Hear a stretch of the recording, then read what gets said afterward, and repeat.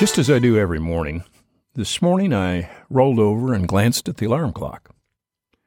The digital face read 5:56 a.m., 4 minutes to 6.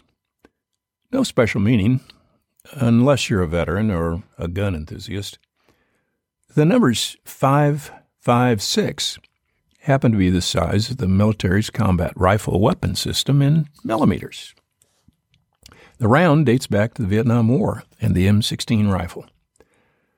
There have been multiple offshoots of the weapon since then and countless civilian versions, all firing the same round. My gun enthusiast friends tell me that 5.56 ammunition is virtually impossible to buy. That and a lot of other popular bullets.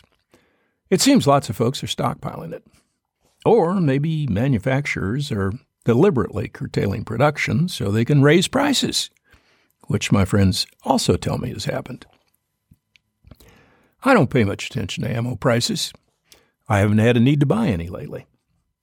I haven't gone pheasant hunting or goose hunting or rabbit hunting in over a decade now.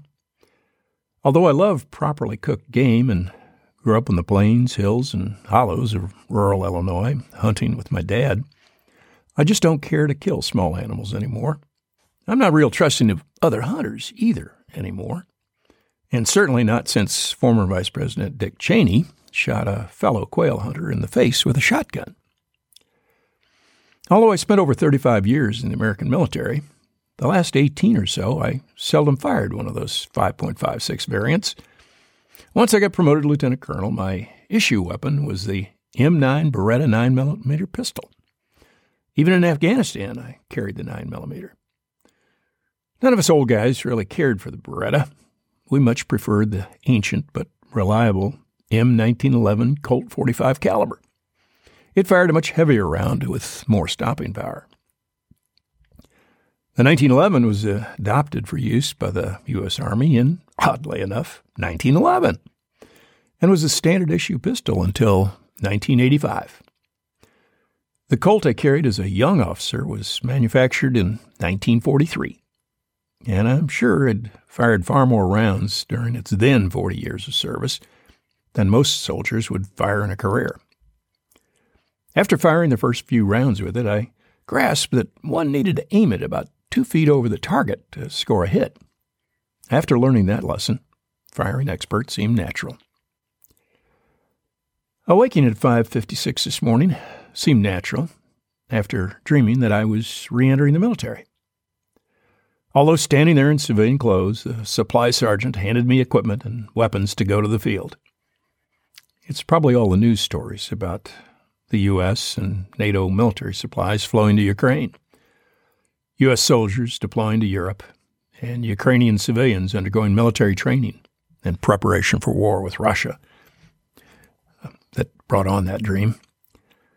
Logical explanation, but why awaken at 5:56 and not 5:55 or 5:57?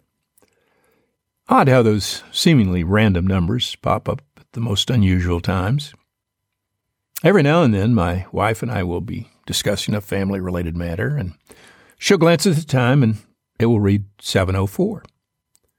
She always says, "Thank you, Mimi." Mimi is our younger son's nickname for his maternal grandmother.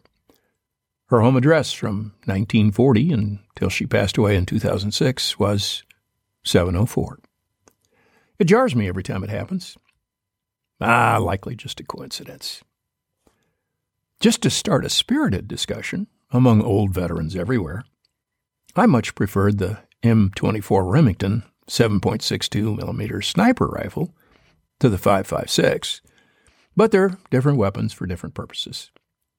The non-NATO designation for the Remington round is .308 caliber.